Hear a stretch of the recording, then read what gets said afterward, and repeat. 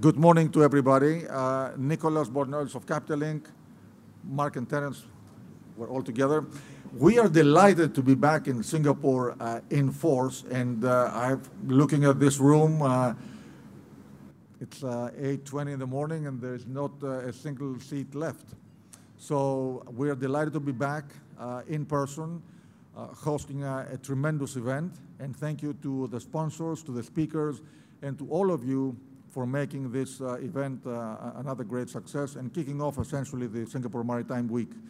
I am honored to be hosting this event together with my partners, Mark O'Neill of Columbia Ship Management and Terence Zhao of Shanghai Marine Services. I would have them say hello to you as well, and thank you from my end. And we're delighted to open with Mr. Kenneth Lim from the MPA, and Terence will introduce them. Good morning, everybody.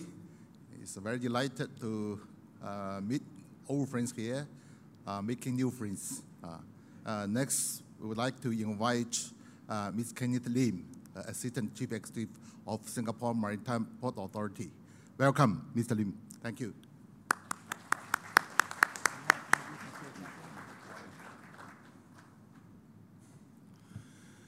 Ladies and gentlemen, delighted that Capital Link is back in the Lion City, and we are proud co-partners of Capital Link here, where we have one of our main offices.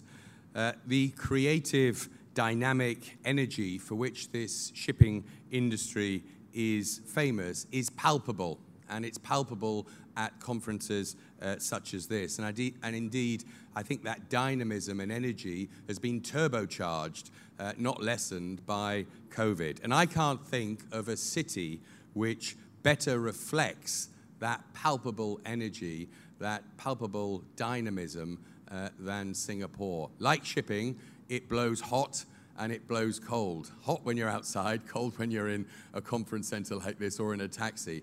But I can't think of a city which better reflects shipping than Singapore. I wish you a very enjoyable conference. Thank you. Now it's my honor to invite Ms. Kenneth Lim to give the opening address. Thank you very much.